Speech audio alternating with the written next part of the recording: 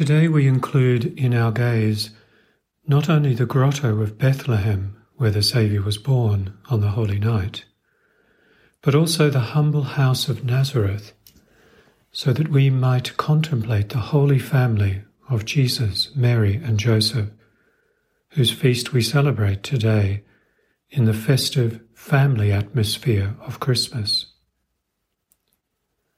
The first witnesses of Christ's birth, after of course Our Lady and St. Joseph, were the shepherds, and when they arrived at the stable in Bethlehem, they found themselves not only before the infant Jesus, but also before a small family, mother, father, and newborn son. God had chosen to reveal himself by being born into a human family. And because of this deliberate choice of God, the human family has become an icon of God. God is the Trinity. He is a communion of love. So is the family, despite all the differences that exist between the mystery of God and his human creatures. The family is an expression that reflects the unfathomable mystery of God as love. In marriage, the man and the woman, created in God's image, become one flesh. That is, a communion of love that generates new life.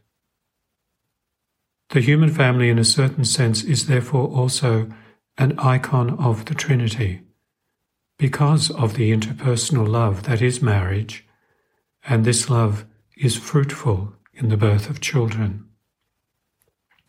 The Redeemer of the world chose the family as the place for his birth and growth. By doing this, he made holy this fundamental institution of every society.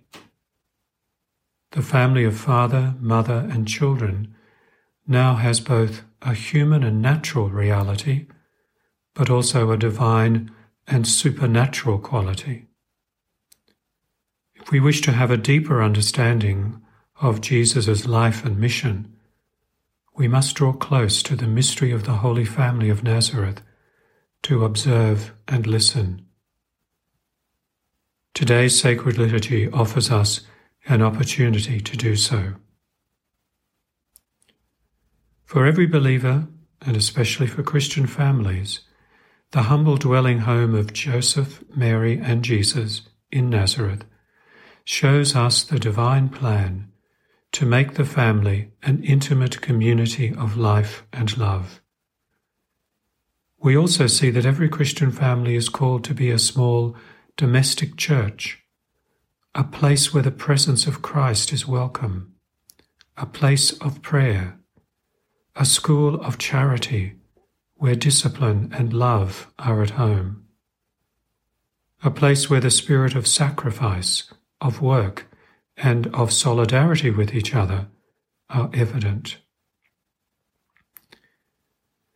St. John Paul II, in his apostolic exhortation Familiaris Consortio, reminds us that the future of humanity passes through the family.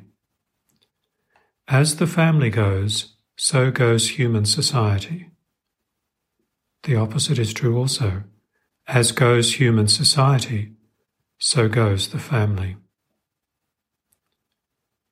Rapid changes in culture and society have negatively impacted on our families, as marriage, the family, sexuality, and gender have been deconstructed and rebuilt in ways that oppose the natural law, which is the plan of God set in our human nature. However, the Church has never ceased to uphold and never will cease to uphold the value of the lifelong marriage of man and woman, the human dignity and personhood of unborn children, and the value of the life of the elderly and the sick. The Church also knows that through Catholic families, the Church intersects with the world. That is, through the members of our Catholic families, the Church fulfills her mission in the world of bringing all peoples to Christ. Likewise, Christian families, by who they are, bear witness to the world of the lasting truth of our faith. Today's Sacred Liturgy presents the Gospel narrative of the presentation of the baby Jesus in the temple by Our Lady Mary and Saint Joseph. Through Joseph, who is his legal father, this baby has already received his name, disclosed by the Archangel Gabriel. He has also been made a son of the law by circumcision. Our Saviour then is both a member of the human race and of the chosen people. Now, in accordance with the law revealed to Moses, Jesus is offered to God, and so he has become the firstborn Son, who will also be the Lamb of God, who takes away the sins of the world.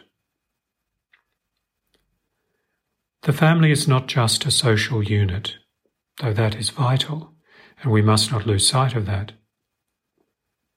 More importantly, the Christian family is the place where obedience to God and reverence for God's commandments find a home.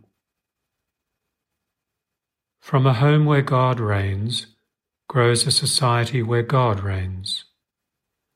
A home where God is overlooked and forgotten leads to a society that overlooks and forgets God. A home where the door is closed to God builds a society where God is excluded and even mocked. On this day, let us place our families before God and ask Him to bless and care for them. May our families be protected by the Holy Family of Nazareth. May our homes be happy, not because of what we have, but because our family life displays faithfulness to and love of Jesus, born into a human family.